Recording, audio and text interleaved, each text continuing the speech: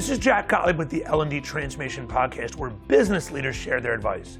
It's 5 questions in 9 minutes because talent development needs to create value and generate results quickly that balance immediate needs and long-term transformation. So let's get to it. In a few sentences, please tell us who you are and what you do. Stephen Childs. I'm the CHRO of Panasonic Automotive and also an executive coach that specializes in development, behavior change, and habit formation. So this idea of transformation, this podcast is really exciting to be a part of. So thanks for the invite. Absolutely, especially with the progression and certainly priorities I know you're going through right now. So in parallel to that, Stephen, what is the best thing about being in learning and development right now, or occupying space, certainly where that's a critical asset? Yeah, I mean, the space is so wide open right now, right? It's before you're really kind of figuring out what to cultivate from a learning and an objective standpoint, at least the years that I've been doing this. And now we have so much to focus on. It's how do we prioritize so many things and get the most out of the learning and development space? Probably in your executive career, like mine, a lot of people that I'm sure we both talk to, I know I hear, hey, this is going to continually evolve. This is going to continue to grow, not just in the independent need, but like we talked about, this kind of embedded part of human capital capability for the business.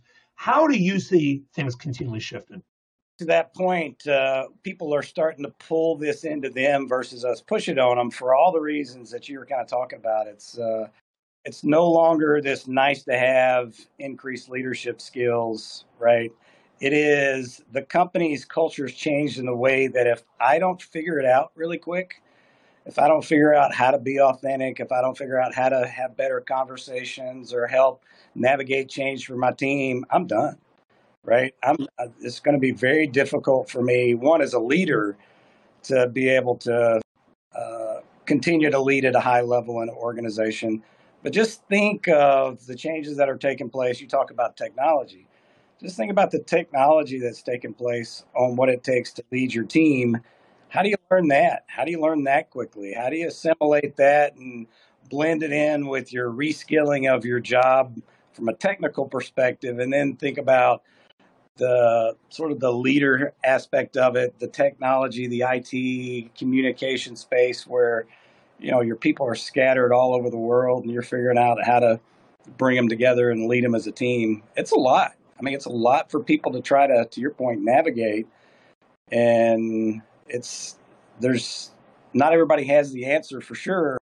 And they're figuring out how to ask for it better. It's a well said point, right? Microsoft Teams, I think, is a great example, right? Where it's a phenomenal platform of folders, groups, my messaging is there, my files can be there. But then you've got folders and teams within teams, all good and great. And any other platform one company uses doesn't have to do that.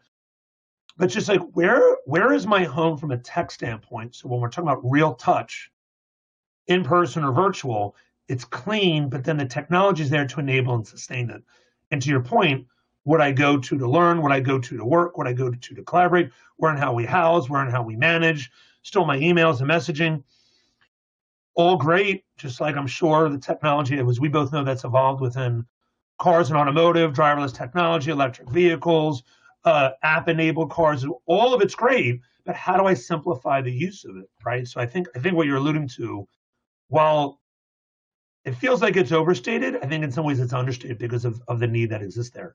So when you look at that, in parallel to the journey that you're taking with Panasonic Automotive, or just in general, what recommendations would you have for folks that are embarking on the same, or they don't even realize they're about to embark on it, but it's coming for them based on wherever the company's at? What would you recommend?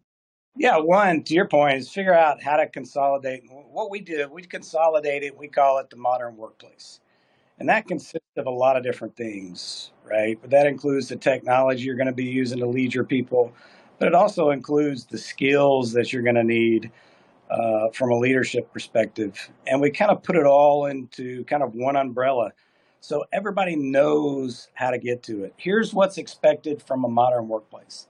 And again, to your point, it's not just the technology tools and how to use Teams better, but it's sort of the neuroscience behind it of why are you going to do this? Why are you going to involve your team in this way? Why are you going to be so much more transparent?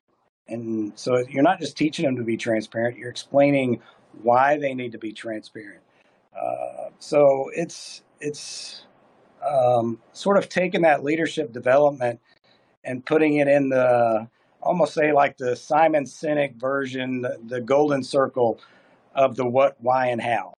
That's great. One of the things you highlighted earlier in your answer was kind of this idea of we have to really thread and connect it. I'm paraphrasing, but stacking it, right? It's not just teaching transparency. And then let's say, okay, we taught you the skill, then it's the EQ and or mindset.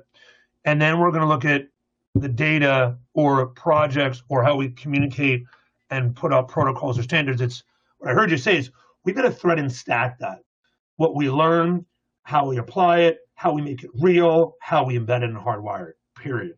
Not learning, and competency mapping and mono. Can you talk a little bit about whether you use the word stacking or whatever might parallel for you, the kind of the way to look at it?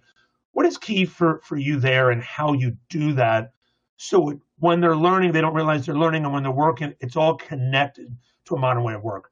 Maybe an example of how you all have embarked on it to make it real. Yeah, I mean, one of the things that we used to do for years is the L&D group and the HR team, we actually delivered the training, right? Whether it was us delivering the training or we went out and brought in a training group to do that. And we've shifted that a lot already, but even the 23 plan, because again, the evolution of what we're trying to do is just going to keep evolving.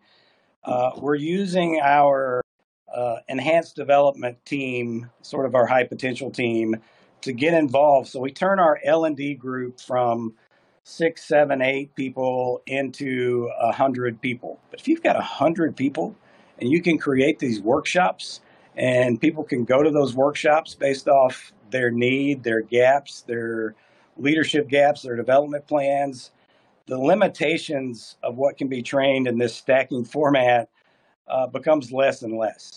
And it becomes stickier and you get more engagement. You talk about employee experience. The engagement level is so much different when the business is training the business. It's a pretty cool process. So I that was fantastic. It was a great example. Thank you for sharing that. Last question, who or what inspires you the most? From a business perspective, we've done so much work over the last 6 years from a culture perspective to include, how do you really embed L&D as part of your culture? And, a lot of the ideas, even from a culture perspective, there's a company called WWT, Worldwide Technologies, Jim Kavanaugh and Ann Marr.